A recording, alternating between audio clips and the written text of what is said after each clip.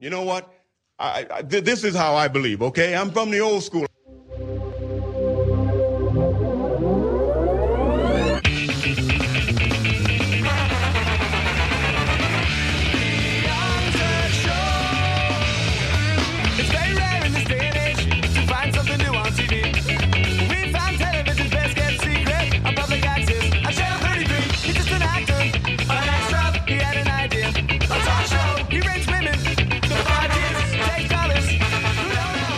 What's up, everybody? That guy, this lady, Ida Rodriguez, Mark Thompson, J.R. Jackson, 2IT's old school. Back to holler at you guys again. I'm gonna go ahead and straight up say it because I've been curious for a long time about this. This thing I saw on, I think it was Instagram, maybe it was even Facebook, one of them. My friend Mark Thompson went through a bit of an experience at a home in the Los Angeles area. And police were there, things went down, someone was on the premises. Someone was arrested at the end of it. I'll tell you, it was pretty wild, I have to say. And, you only need a little background on this, but the background's kind of important. So my house and my neighborhood burned in a fire in Los Angeles recently. Okay, so in late October. So what happens when you're a victim of that is they move you to a temporary residence, and so now I'm living in Venice, California. That's where the house is now. So there's no risk of fire there, but it's kind of it's a crazy scene, which seems kind of cool when you first move in. It's sort of like really fun. Mm-hmm. All these artsy people and street people. It feels very city, And but then that kind of wears off after a few weeks, and then it's just it can be a hassle. But more to the point, in this case, across the street from me is one of the most famous artists in Los Angeles, a guy named John Baldessari. And in the art community, this guy, John Baldessari, is a big deal. Now, I didn't know he was living across the street, but it becomes important because he died. And when he died, they got security at his house 24 hours a day. And why did they do that? Because this artist, John Baldessari, lived in a 5,000 square foot house, and there was only one bedroom in it. That's where John Baldessari was. And one bathroom in it. That's where John Baldessari went to the bathroom.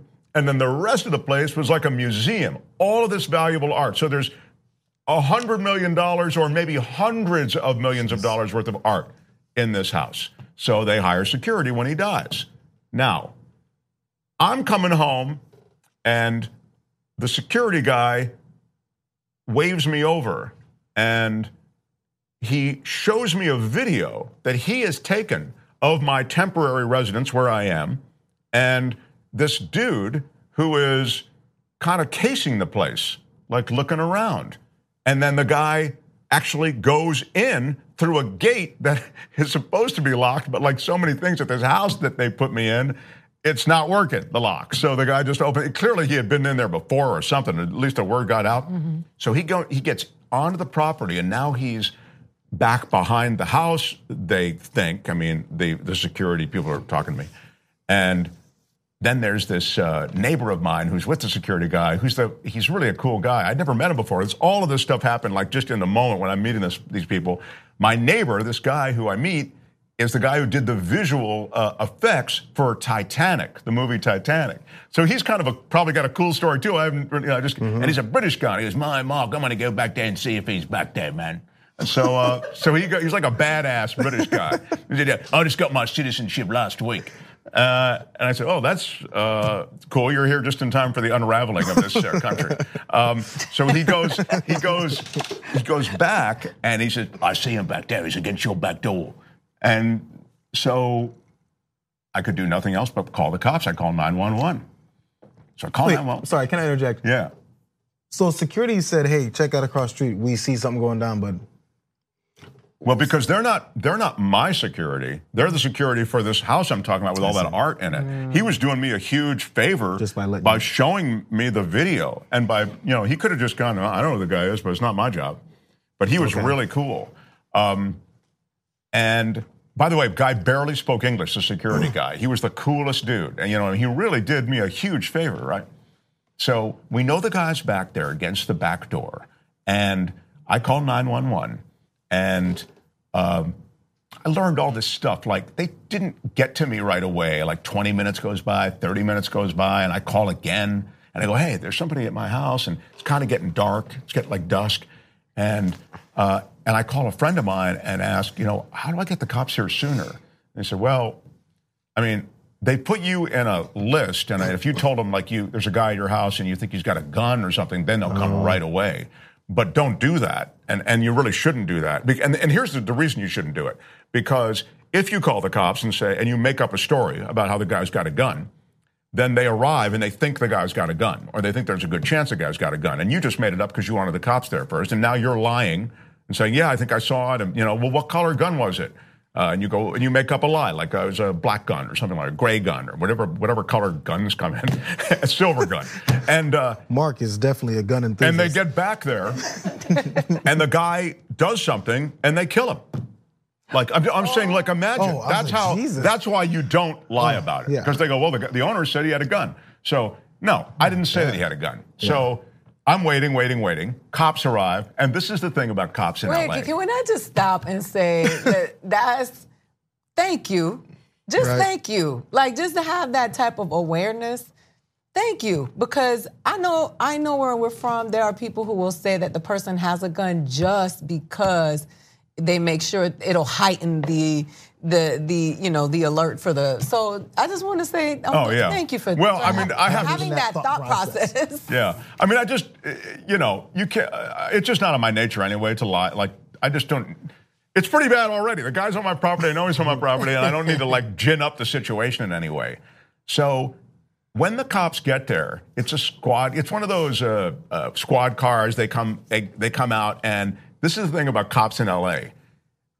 They just look so good. I don't know and when they got out, I don't know, maybe just these two cops. I don't know. I don't have a lot of interaction with the cops, but these people got out of the car, and I thought, are you guys real cops, or are you like actors? Looks like a movie. Yeah. Are you on your way to an audition or something? Because seriously, guys, where are the real cops, I expected, people coming from a stakeout. You know what I mean? Yeah, what's the situation here? What you got here, Sarge? There's none of that. These guys, and the other thing is that the guy looked like 11 years old. He looked so young. He was this young, handsome guy. And I just thought, really? He went to the academy and everything? So they asked me what happened.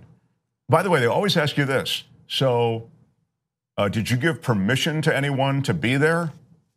And I'm thinking, if I gave permission to someone to be there, do you think I would have called 911? I mean, let's just stop right here, That's one of those things that, I'm sorry, don't forget where you were. Because that's one of those things when I'm asked those types of questions and I'm thinking there's an obvious answer, then my brain goes straight to, well, there's a reason why they must ask this stupid question. Yeah. And I was like, what did someone else do? And at that point, I'm in my own head. And I'm thinking, what do people usually do that have made them change the protocol enough to ask me, did you invite someone? And my first assumption was, maybe they assume you have a house guest over and you forgot because you're drunk or high. And then don't forget that your friend is inside the house before we go in there and whoop his ass. Also domestic issues where people who are in domestic issues call the police on each other. Oh. And you're upset because you're locked out of the house. And a lot of people do stuff like that. That's interesting. I did get what JR is saying, which is that this is a boilerplate question that they have to ask. Mm-hmm. That's what I got. It wasn't like that they get it, that you called 911 because it's somebody you don't know back there. They understand. Mm-hmm. But they have to ask that question for all the reasons that you guys are saying, which is that there could be more to this story. And you also might have forgotten, like in, whatever. So, but I showed them the video so we knew that, and got them up to speed. And then he said, I'm going to treat this as a 459. I think that was the code he said. I'm going to treat this as a possible 459. And I said, you can make me look this up. I don't know what that is. I don't speak cop. What is 459? He said, it's a attempted robbery. I said, oh, okay, cool. He said, I said, are you guys going to go back there? I mean, and he said, no. I got a bunch of other people coming. They're rolling code 3. And I said, I'm sorry, again, I don't know what code 3 is. He's showing off at this point. And he said it's lights and sirens. I thought, oh, this is kind of cool. And I'm sorry, I mean, I don't mean to, but it is the guy in me, the little kid who always wanted to be a cop or whatever, kind of thought, oh, this is kind of getting cool. We got lights and sirens. And then he said this. He said, I'm calling in an airship. And I said, is that a helicopter? He said, yeah, helicopter. And I said, I love that you guys call it an airship. That's like the best branding ever. Instead of calling it a helicopter, airship sounds so much more badass, right? So, I mean, everything about this scene is just getting really badass. So then all these cop cars come, and now it's dark. And then this airship shows up or whatever. Then this chopper with this big light that they put down on the house. And then they did this. They said, this is the Los Angeles Police Department. They're saying this through a big speaker and against the house. This is the Los Angeles Police Department. We have the home surrounded. Come out with your hands up. And I even said, holy shit, you guys really say that? Yeah. I mean, that's like in every show. Yeah. Come out with your hands up? Really? You say that? So then they said that again. And then all of these people who had arrived, and there were apparently guys behind I say guys generically, there are men and women there. They have guns and then bigger guns and all this other stuff and the stuff that they're wearing with tactical crap. I don't even know. It looks like every Batman tool belt is just attached to them. They go in and they're in like some kind of formation. And I'm yelling, there are cats in there. Be careful. You really did? Because I thought, this is the way this situation goes sideways. They hear something, somebody fires, and one of my cats is killed, you know? Because they'll look for anything moving at that point. The white people problem. Yeah, no, I know. I get it. I'm a privileged guy, but I mean, I love those animals. So they go in, and they make the arrest. The guy was... Without incident, Without incident, and he was high on something. I mean, he tested positive for some kind of narcotic, and that's important from the standpoint of not having to go to court. You know, like if you have to go to court to if he hadn't been high, it was explained to me. If he hadn't been, it wasn't high like he was on pot. He was like on something else. If he hadn't been under the influence of something else, I would have had to go to court. And that just sucks that you have to go to court. And, you know, there's a whole Cape Fear thing. Wait, if he's totally sober, you do have to go to court. So if he's sober, you have to go to court. Okay. But if he's under the influence, then he can be booked for that. When I say under the influence, they have some other code for it. You know what I mean? Like because they got an illegal thing on him there. Yes, exactly. It's an illegal thing. So, and then just as the tide of, you know, blue rolled in, it rolls out. And everybody's gone, and the whole block is quiet again. It was just the weirdest experience. I've never had really much experience with the cops, as you can tell, and it was just wild. And I also asked them, you know, hey, I feel kind of like maybe I should have just dealt with this situation myself. You know, I should have just gone back and they said, no. This is exactly when you need to call someone because you couldn't reason with the guy. He's high, you know. So but that was a wild experience. Do you have thoughts? No, I thought I misheard what you said about the story. I thought you said he was telling us about his story with heroin. And I was like, oh man, he's on the other side of that. That explains what you were saying. Yeah, because I was like, wow. I will tell you, I grew up in an environment filled with drug addicts, right? I was raised by them. I grew up around them all the time. You cannot reason with, you know, and you don't ever know with somebody who is high, who is bold enough to go into somebody's home, right, what they could do to you, you know what I mean, or try to do to you, and that's just an unnecessary situation for you to put yourself into. And they may not even know it, you know. Yeah. If you see someone that's that far away from reality, like they don't know where they are and what they're doing. In many cases, sometimes, of course, sure.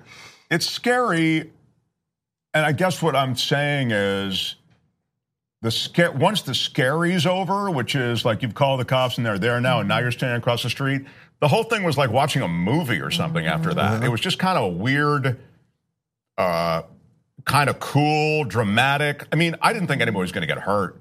There was never a sense that anybody was going to get hurt. But that was what I wanted to say initially, was that's how you know that police officers are capable of de-escalating a situation surveying a situation, even with facts unknown, and being able to take somebody into custody without killing them, because they had all the reason to. They had all the warfare that they needed to do it, and still it was a tactical decision. They were strategic about it, and they took a person out alive that is actually a person who's sick and an addict. Right. Right? And so that goes to show that there are some cops who make the decisions to just be cops and not killers. Yeah. And they may notice because of whatever part of them, they realize they're across the street from John Baldessari, who had passed away. They realize that, and maybe there's a thought process of this part of the neighborhood.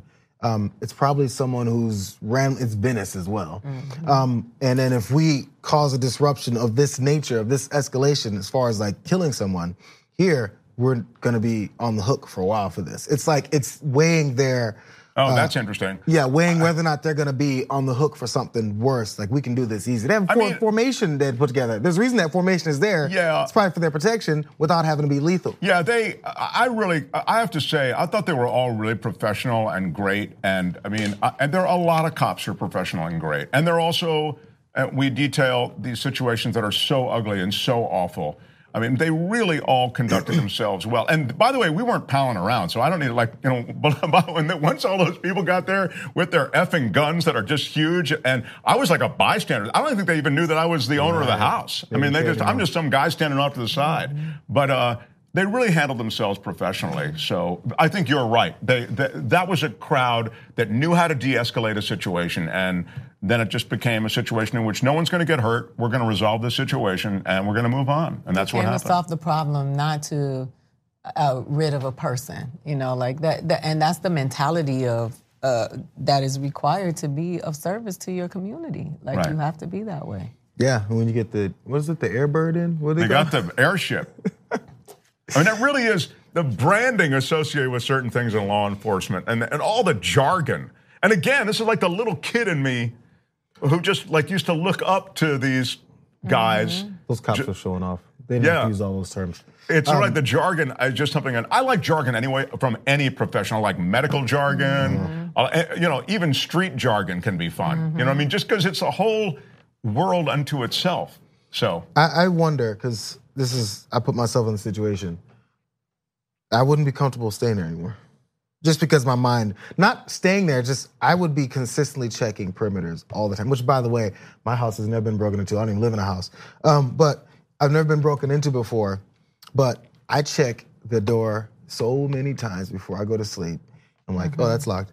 Same. Hour later, I was like, I'm going to bed now. That's locked. Yeah. I'm in the bed, and I'm like, oh my God. I get back up.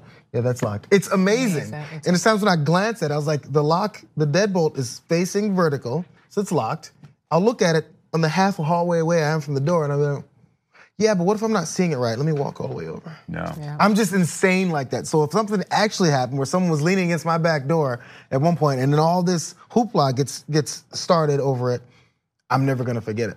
Yeah. I will tell you, it does create a level of anxiety in you that you didn't have before. So it's a fair point. In fact, I used to take the trash out through that door, and I take it out at night.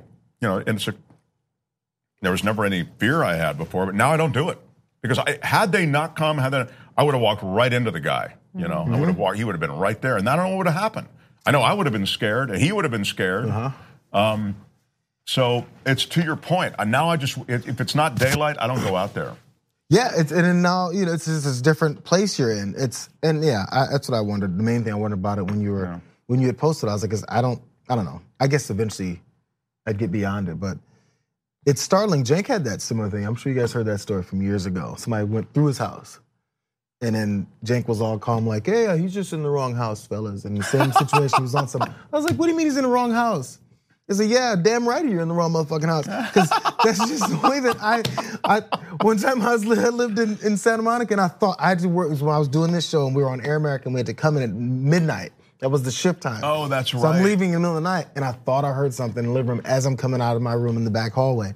And I was like, I thought for sure I heard something. It's like after midnight. And before I get out in the middle, I was like, okay. So I just announced. I was like, if somebody's in this house, you might want to leave now. Say, because you're in the wrong motherfucking house. And I said it loudly and everything, right? Just as I don't want to have to be startled. So I'm preparing my mind and my body for whoever it may be. And there was nobody there, or else I'd have told the story a long time ago. And then later you feel a little crazy, but then again, no, I'm okay. No, fine, I'm crazy. But I'm gonna make sure that whoever, because again, you have to preview that. If I happen to be, say again, a drug issue where someone's in the house and they don't realize, but if you hear someone go, hey, you might want to get the fuck out of here. Consequences and repercussions. Then that's enough. I mean, I don't care how much of a thief, break-in, entering person you are. You don't want to hear that. You just made me remember. I was doing a show, and there's a knock at the door. There's a knock at the door. The doorbell rings. And it's like midnight and the wind is blowing and I walk out. So there's I walk out one door and then there's one other door and this is where the person is. And I yell can I say the F word on here? Said it 3 times now. Yeah. So I yell, who the fuck is it? Okay, who the fuck is this? Just like that, really aggressive. And you hear, it's Rudy from the production company. I have a script. It's just me. It's like, wow. So you're right. Sometimes it works. You live in a haunted house? I'd be like, where the hell do you live, dude? You know what? We were talking about this yesterday. I will say this.